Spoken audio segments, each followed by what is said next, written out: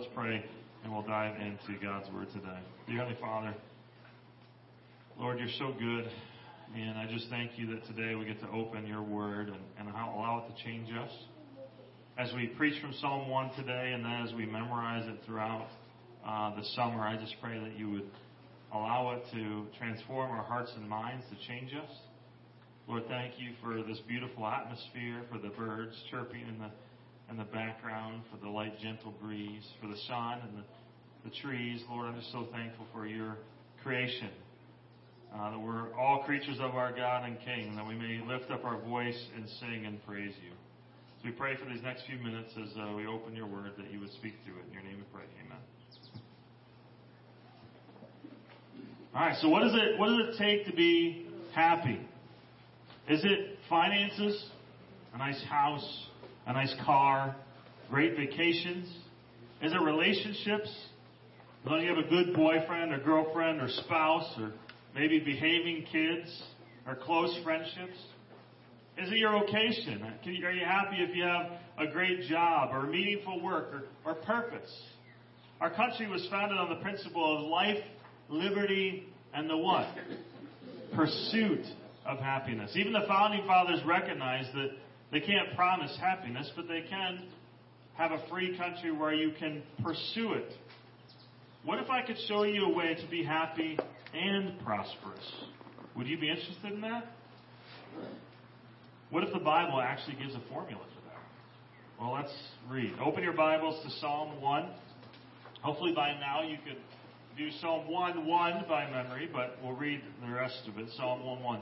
Blessed is the one who does not walk in step with the wicked, or stand in the way that sinners take, or sit in the company of mockers.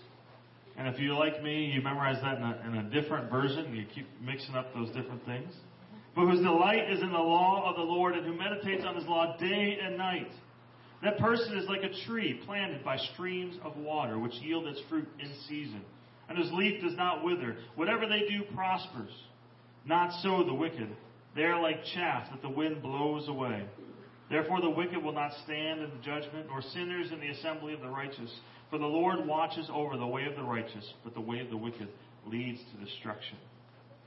Now, Psalm 1 doesn't have a listed author, and last week Pastor John talked about the structure of the book, and he outlined the whole book of Psalm 1, and he talked about how Psalm 1 and 2 were kind of an introduction to the whole book, and because he did all that groundwork for me, I'm not going to go into those details, and we're just going to dive right into verse 1. Blessed is the one who does not walk in step with the wicked, or stand in the way that sinners take, or sit in the company of mockers. This word blessed is used 26 times in the psalm. Some other examples are Psalm 32. Blessed is the one whose sins are forgiven. Psalm 34. Blessed is the one who takes refuge in God. Psalm 89. Blessed are those who walk in the light of God's presence. And here in Psalm 1, blessed are those who delight in the law of the Lord and meditate on it. This word blessed could be translated happy. Happy are those who. It could be translated content, satisfied. It implies enjoying God. In the words of Gerald Wilson, it's the idea of happiness that flows from a sense of well-being and rightness. In the words of R. Kent Hughes, it describes being supremely happy or fulfilled, a deep sense of well-being.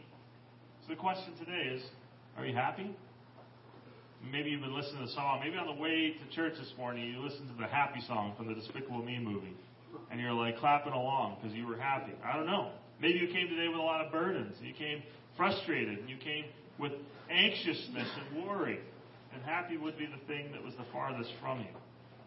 Well, he begins. He says, happy are those, blessed are those, content are those, satisfied are those who do not. He begins the blessing with a negative. Don't do this. You're like, well, that's a weird way to start, but haven't you found this to be true in your life? A lot of times we experience blessing when we choose not to do things that are harmful to us. We've all experienced the consequences of sin and how often that can lead to frustration and futileness. He said, blessed is the one who does not what? Walk, stand, and sit. There's this progression. Walk in step. Walk in counsel with the wicked. Stand in the way that sinners take. Sit in the company of mockers. The progression is this. First, you start by walking with them. You're listening to their advice. You're hearing what they're saying. You're surrounding yourselves with their thoughts. Then you start to stand in their way. You start to do the same things. You start to walk like them, be like them, live like them, talk like them. And lastly, this last step is that you sit in the company of scoffers. It's dwelling with them and now trying to influence others to join you in your lifestyle. Trying to convince others to be like you. There's this progression even amongst what the people are called, who we're not supposed to walk, stand, or sit with. First, there's the wicked, which is just a generic term for somebody that's against God's purposes. And then sinners, those that are breaking the commands of God. And lastly, scoffers, those who brag about those sins, those who mock the righteous, those who say that what the righteous are doing is actually wrong and what we're doing is right. Those who have pride over their sin. Isaiah 5:20 says, "Woe to those who call evil good and good evil." Romans 1 says, "Although they know God's righteous decrees that those who do such things deserve death, they not only continue to do those very things, but also approve of those who practice them." To be happy or blessed is to say no to those things. It's to say no to be influenced by all these exterior focuses. Now, we will get back to this at the end, but I think as Christians, one of the hardships that we come about is oftentimes we think of Christianity as a list of do's and don'ts, and that we have to avoid these things, say no to these things, and say yes to these things, and it becomes this thing where it's all about works-based righteousness.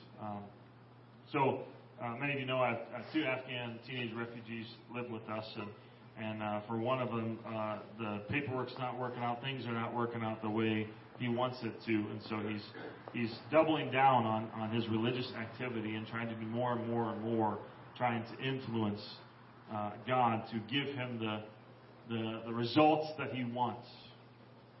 And in Christianity, that's not how it works. It's not if we do these good things, then there'll automatically be these specific blessings.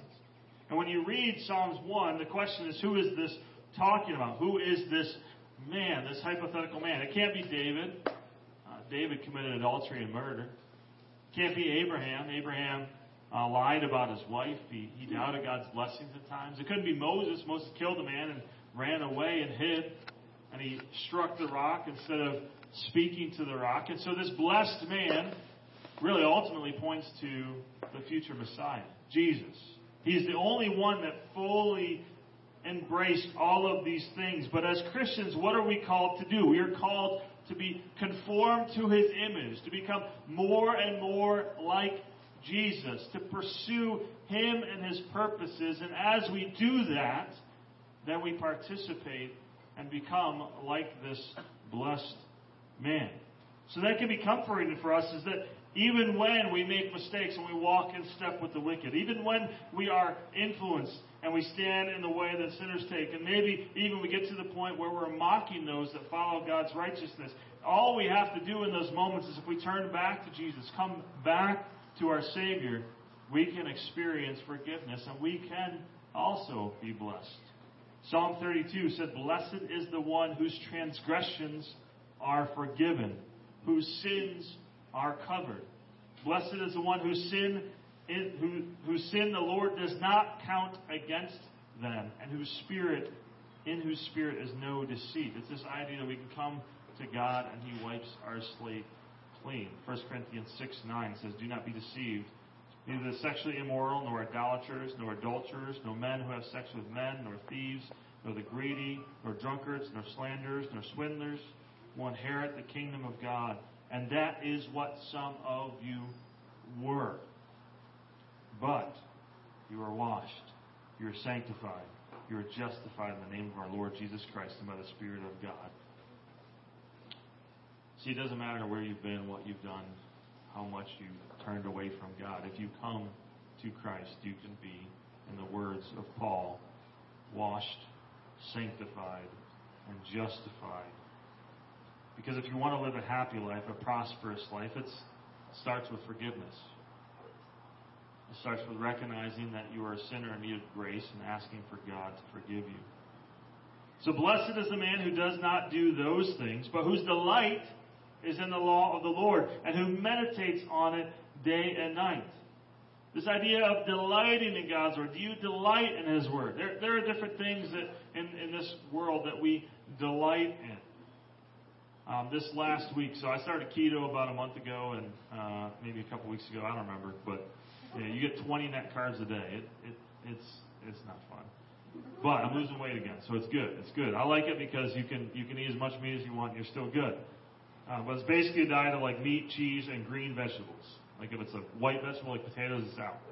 Well, every once in a while, I just plan a break, because they need a break sometimes, just for a day, one meal, like every 2, 3, 4 weeks. And so this last week, Carl was at camp, and I decided to go to Craig's Cruisers with Joshua, and they had a deal that included the buffet, and so I said, this is my one break. I took my pill so I could eat gluten, and I had pizza. And oh my goodness, when you don't eat pizza for a month, some of you might not be pizza people, but I'm a pizza person. I was in youth ministry, that's like a requirement. Mountain Dew pizza, that's like, if you're a youth pastor, those are the two things you have to like very much. Oh man, it was so delightful. Like every bite was like, where has this been in my life? This is amazing. And I had pineapple. For those people that say pineapple doesn't belong on pizza, you know what I'm talking about. It was pineapple, bacon, ham, all on one pizza. It was the sweet and the sour and the cheese and everything. It was delightful. But do we treat God's Word as a delight? As something we enjoy, as something we look forward to, or is it a burden?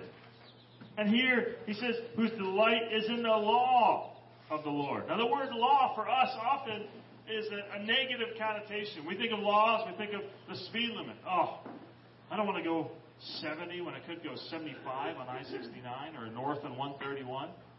But aren't we glad for those laws when we're in our backyard and our kids are playing and there's a 25 mile an hour speed limit? What would it be like if there was no law? You'd be flying down the road 70 miles an hour. It'd be dangerous. Laws in our country are designed for our protection, or at least they're supposed to be. Well, in the same way, God's law is designed for our thriving. It's designed for us to be blessed. He said, delight in the law of the Lord. This word Torah, it just means instruction. It's more than just the rules and the commands. Now, originally the Torah was thought of as the Pentateuch, those first 5 books of the Bible. Genesis, Exodus, Leviticus, Numbers, Deuteronomy. But as things progressed in the New Testament, when it talks about the law of the Lord, it quotes Psalms, Proverbs, other passages, and refers to all of them as the law of the Lord. And so in our context, when we think, blessed is he who delights in the law of the Lord, we should think the one who delights in the whole of Scriptures. But what does the law do? Psalm 197, I want to show what it is and what it does. Psalm 197. You can turn in there in your Bibles if you'd like to. It's verses 7 to 10. The law of the Lord is perfect. You realize that? We live in a country with imperfect laws that have flaws because they're written by imperfect people who have a sinful nature. But God's law is perfect. Refreshing the soul. Think about that. The law is designed to refresh the soul. Now here's these 4 things. Statutes, precepts, commands, fear, decrees. Let's look at them. The statutes of the Lord are trustworthy, making wise the simple. The precepts of the Lord are right, giving joy to the heart. The commands of the Lord are radiant, giving light to the eyes. The fear of the Lord is pure, enduring forever. The decrees of the Lord are firm, and all of them are righteous. See, God has given us statutes. He's given us precepts. He's given us commands. He's commanded us to fear Him. He's given us decrees. And we think of all those words, often, statutes, precepts, commands, in a negative sense. But what do these precepts do for us? This passage says they make us wise. They give us joy. They give us light. They endure. And they help us become righteous. So these laws of the Lord, God's Word, is designed to help us thrive in life. To be blessed, to be happy, to experience the Lord's blessing. Verse 10, it says, they are more precious than gold, than much pure gold. They are sweeter than honey from the honeycomb. It's this idea that God's Word is more precious than anything else that exists, because in it is a picture of the blessedness we can receive when we walk with our Savior. So we're called to delight in the law, to delight in all of God's words. Now contrast that with the actions of verse 1. As someone who delights in God's Word, we're called to walk with the righteous, to stand with the forgiven, to sit with those that are kind. But ultimately, those actions really come down to the heart. Blessedness and happiness doesn't come from picking the right people to hang out with. It comes from a relationship with Jesus Christ.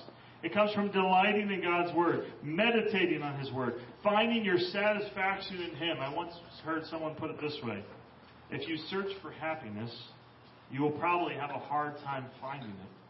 But if you pursue God and His righteousness, happiness and joy will often find you. Delighting in the law of the Lord isn't just delighting in the do-nots. It's delighting in the do's. It's delighting in the whole of Scripture, including passages about God's grace and His mercy and His love and forgiveness, but also passages about His holiness and His justice and His transcendence.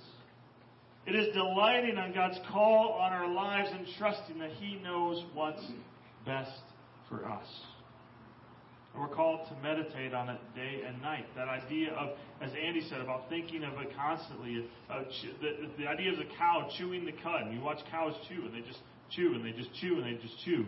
I remember when my boys moved in, and they were talking about my steak, and they said, I don't like American steak. I said, why? Because it's really hard to chew. I said, no, that's because I bought cheap steak. So the expensive steak isn't hard to chew, and when that gets on sale, you'll experience steak you don't have to chew very hard. But today, if you look at the prices of meat, we're getting the cheap steak. So yes, you have to chew it a lot. I'm sorry.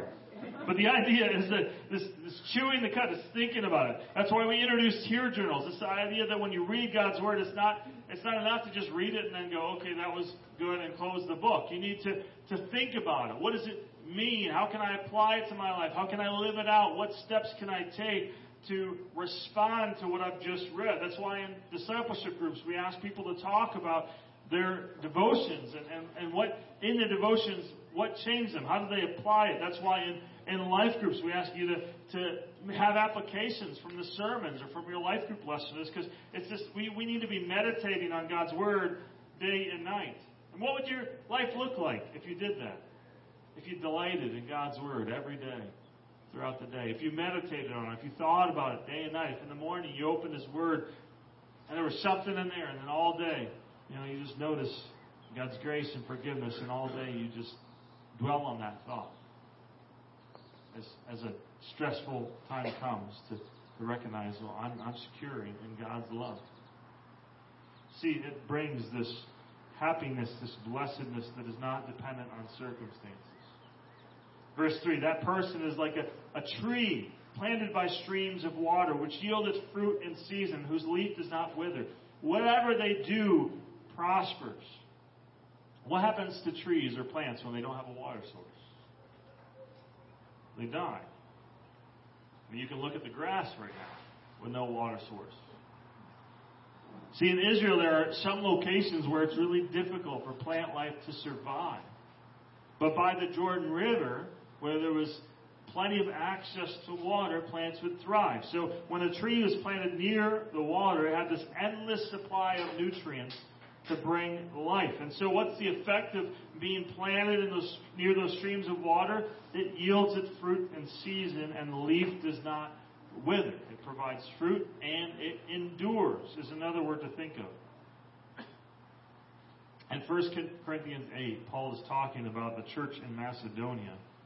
And he's talking about their giving. And he says this: in the midst of very severe trial. He doesn't say in the midst of a great time, in the midst of a time where they experience a whole bunch of prosperity, in the midst of a time when everything's going right.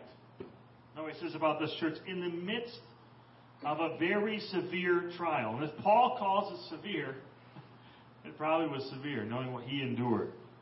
Their overflowing joy, their blessedness and their extreme poverty. Those don't seem to go together in our culture. We think of poverty as something that brings sadness. Their overflowing joy and their extreme poverty welled up in rich generosity. For I testify that they gave as much as they were able and even beyond their ability. So they're experiencing this tremendous trial, and it's quite possible it's because of their faith that their businesses suffered, and they're experiencing extreme poverty, and in the midst of that they have this joy, this unrelenting joy, this overflowing joy. They're living a happy and blessed life, and they not only give what they are able to, but they gave abundantly more than they were able to because of the joy that was in their hearts. You see, blessedness or happiness and prosperity, it's when struggles come, when hardship comes, when afflictions come. That doesn't have to affect our joy, our happiness, our blessedness. When we delight in and meditate on God's Word, we dig our roots into God's Word, which produces fruit. And so the psalmist says, whatever they do prospers. Whatever they do prospers. And you go, what? They were living in extreme poverty. That is not prosperity. And you may look at your life and the times that you are really following the Lord, and you may ask yourself, during that time, was my career full of only successes? Did everything go exactly the way I want it to go? Or did I experience hardship? Were all of my physical maladies healed? When I was following the Lord, I didn't throw up my back turning the wrong way when I was sleeping. Not that that's ever happened to me. Is your family a reflection of that perfection? When I was following the Lord, there was no problems in my family. My kids got along great. They never argued. They were perfect little kids. They went to school, and all the teachers were like, your kids are just perfect. When I was following the Lord, all I experienced was blessings. There was no hardships. I never lost someone I loved. I never dealt with a sickness that I didn't enjoy. I never had any financial troubles. Everything worked out. Oh, that can't seem to mean what the psalmist is saying. I mean, even when you look at Paul's life, who wrote that about the Macedonian churches. He was beaten, he was shipwrecked, he was bitten by a snake, all these crazy things. And what about evil? Psalm 37 and Malachi 3 and a lot of other passages talk about how some evil and evil kingdoms experience success and prosperity. The kingdom of Rome was a very successful and prosperous kingdom, yet it was evil. So what does the psalmist say? What does the psalmist mean when he says, whatever they do prospers? Because if we recognize that it can't mean that just everything goes just the way you want it to. I mean, the prosperity gospel in America is if you follow God and you pray enough and you give enough, that God will make you happy, wealthy, and wise. Romans 8 is one of my favorite passages in the Scripture, and it says, what shall we say in response to these things? If God is for us, who can be against us? He who did not spare his own Son, but gave him up for us, how will he not also, along with him, graciously give us all things? Graciously give us all things. What does that mean? Does that mean God will graciously give us a mansion and a BMW and a healthy, happy life? Verse 33, who will bring any charge against those whom God has chosen? It is God who justifies. Who then is the one who condemns? No one. Christ Jesus, who died, more than that, who was raised to life, is at the right hand of God and is also interceding for us. Jesus Christ is interceding for us on our behalf. Who shall separate us from the love of Christ? Now he starts to say some things we will experience in the middle of a blessed life, in the middle of a happy life. Shall trouble, or hardship, or persecution, or famine, or nakedness, or danger, or the sword. For it is written, now he's going to quote Psalms, for your sake we face death all day long. We are considered sheep to be slaughtered. No, in all these things, God even sometimes gives us these things for our character. As Pastor John talked about, the thorn in the flesh, how it brings perseverance of character. In all these things, we are more than conquerors through Him who loved us. For I am convinced that neither death nor life, neither angels nor demons, neither the present nor the future, nor any powers, neither height nor depth nor anything else in all of creation will be able to separate us from the love of God that is in Christ Jesus our Lord. When we walk with Jesus, we experience His love and grace and mercy, and we have a relationship with the Creator of the universe who created us for a relationship with Him. And that is the blessedness, the thing that brings happiness, the thing that brings joy, not dependent on our circumstances. 1 Corinthians 15. Death has been swallowed up in victory, or as one of our songs said, death was arrested. Where, O death, is your victory? Where, O death, is your sting?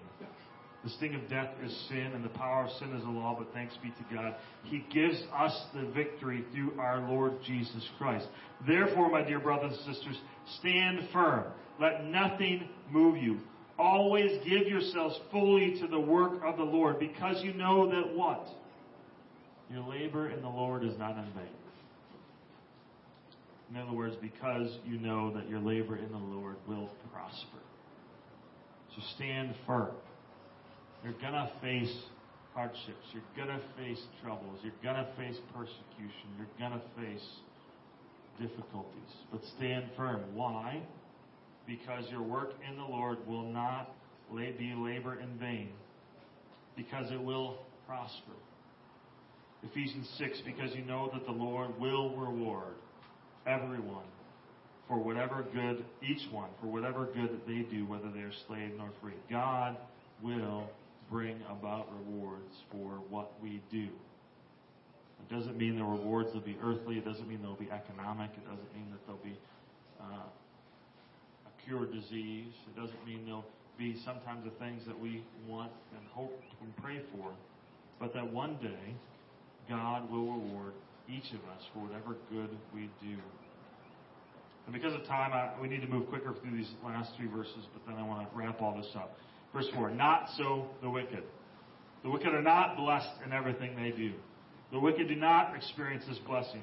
They are like chaff that the wind blows away. When you get wheat grains, and what they would often do is they take their hands and they'd roll it in their hands. They would separate the wheat from the chaff. And so then they could eat the good, nutritious parts of the wheat, and they could just throw up the rest in the air, and the wind would take it away. Every week during golf, when we play with the more skilled players, they pull out some grass and they throw it up in the air to see where the wind's blowing. And I don't do that because I'm so bad it doesn't matter if the wind's blowing that way or that way, it's still going to go out of bounds. But the idea is that this chaff is useless. You weed out the wheat, you get what's beneficial, what's good, and you just throw the other stuff in the wind, and the wind just takes it away because it's useless. Therefore, the wicked will not stand in the judgment, or sinners in the assembly of the righteous. Earlier we see the wicked were standing in the way that sinners take, but the final judgment, they won't be able to stand. They won't be able to stand before the righteous judge, Jesus Christ. For the Lord watches over, looks after, knows, approves of. The Lord watches over the way of the righteous, but the way of the wicked leads to destruction. There are two paths. One leads to destruction. It's a wide path. Many will take it. But there's this narrow road that leads to life. Blessed is the one who does not walk in step with the wicked, or stand in the way that sinners take, or sit in the company of mockers, but whose delight is in the law of the Lord, and who meditates on it day and night.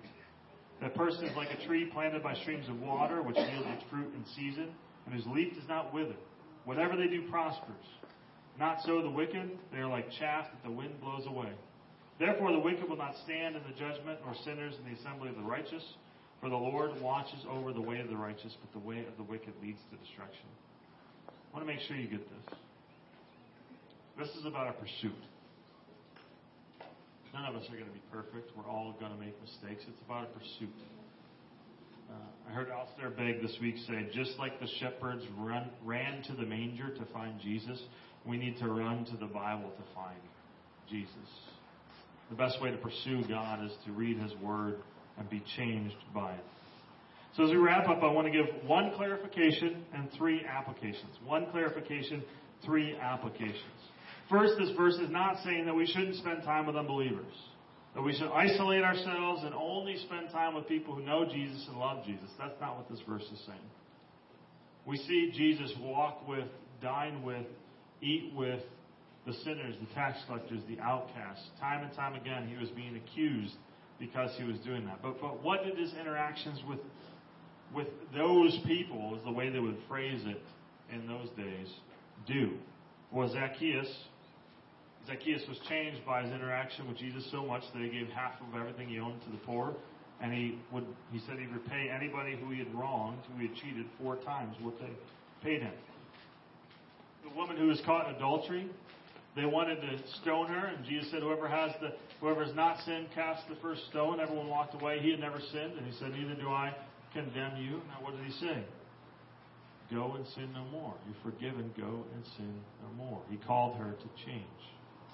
The woman who washed Jesus' feet, as she was washing Jesus' feet, the Pharisees were like, if you knew who this woman was, you wouldn't talk to her, you wouldn't let her touch your feet, you wouldn't let her anywhere near you. And Jesus said, I didn't come to save the righteous but sinners. And he tells the woman, your faith has saved you. Go in peace. Time and time again, as Jesus walks with the broken and the outcast and the sinner and the people that the rest of society says, don't spend time with them. As he did that, they were changed by him. See, he didn't change to be like them. They changed to be like him. So the big question is, are you influencing your friends, or are they influencing you? All right, 3 applications. 1, the source of this blessed life is not our stuff, and it's not our circumstances. God doesn't promise to make us healthy, wealthy, and wise. He doesn't promise that every business decision we make will flourish. He doesn't promise that we'll never experience health or death. He promises that you will prosper like a tree planted by streams of living water. That a relationship with Jesus changes everything. It changes what happens here on this earth, and it changes your eternal destination, where eventually you will be at a place where there's no pain, no sorrow, no struggle. Second, Christianity is about our heart and our direction, not about our perfection. Our heart and our direction more than our perfection. Blessed are those whose sins are forgiven. Blessed is the one who takes refuge in God. Blessed is the one who walks in God's presence. Blessed is the one who delights in God's law and meditates on it. See, God cares about our heart.